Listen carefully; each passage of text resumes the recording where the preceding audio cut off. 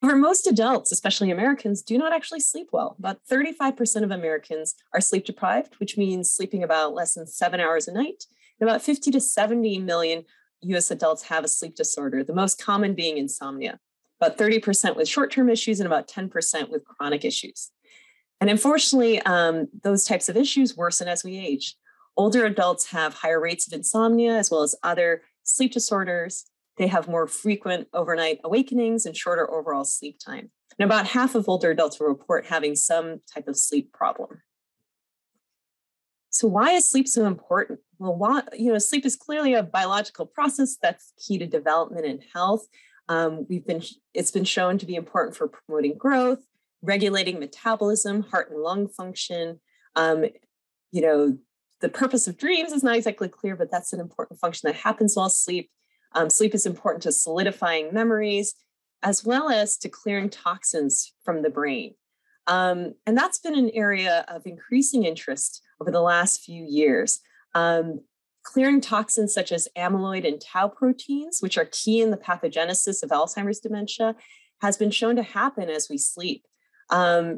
Insomnia, obstructive sleep apnea, short sleep duration, and poor sleep quality have all been identified as independent risk factors for cognitive impairment and the development of Alzheimer's dementia and vascular dementia. And we know that poor sleep is linked to issues with memory, attention, mood problems, as well as falls. So sleep really has a mechanistic impact on cognition, which we are still learning a lot about. In terms of insomnia, insomnia itself has a strong impact on health.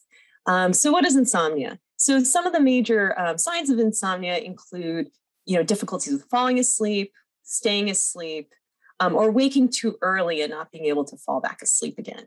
And it causes clinically significant impairment or distress in at least one of these key areas, including fatigue or low energy, daytime sleepiness, mood disturbances, behavioral difficulties, cognitive problems like impaired concentration, attention, or memory, impaired abilities to complete occupational or academic functions, impaired interpersonal or social functioning, and it can also affect your caregiver or family functions.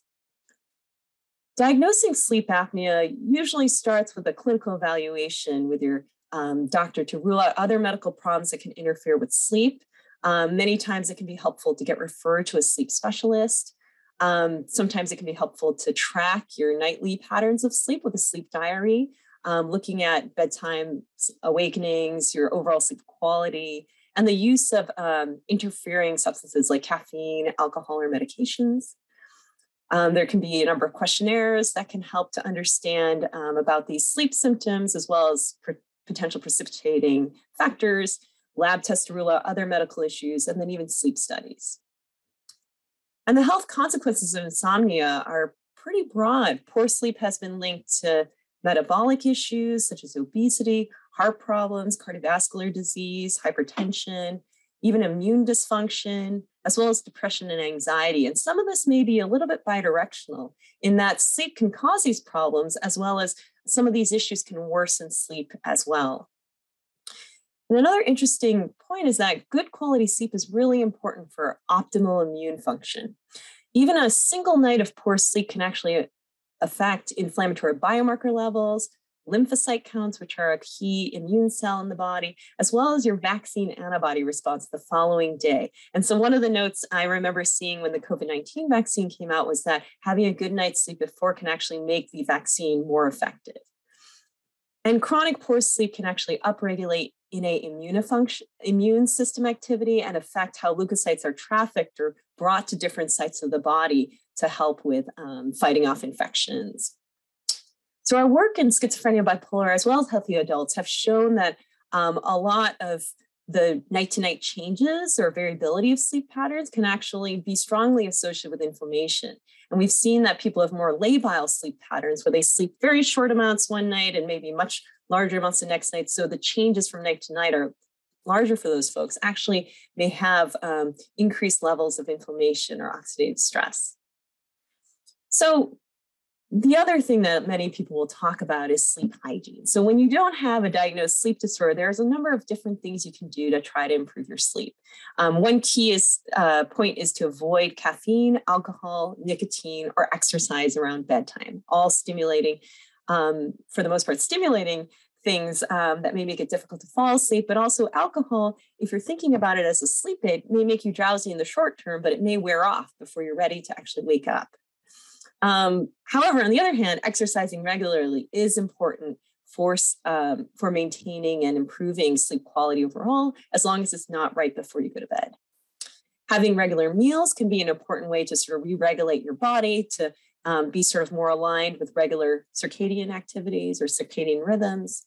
Having regular bedtimes, even on weekends. There's been some studies that show that catch-up sleep on the weekends is actually not associated with better cardiovascular health, and having sort of that regular bedtime and wake time every day can be better for your body.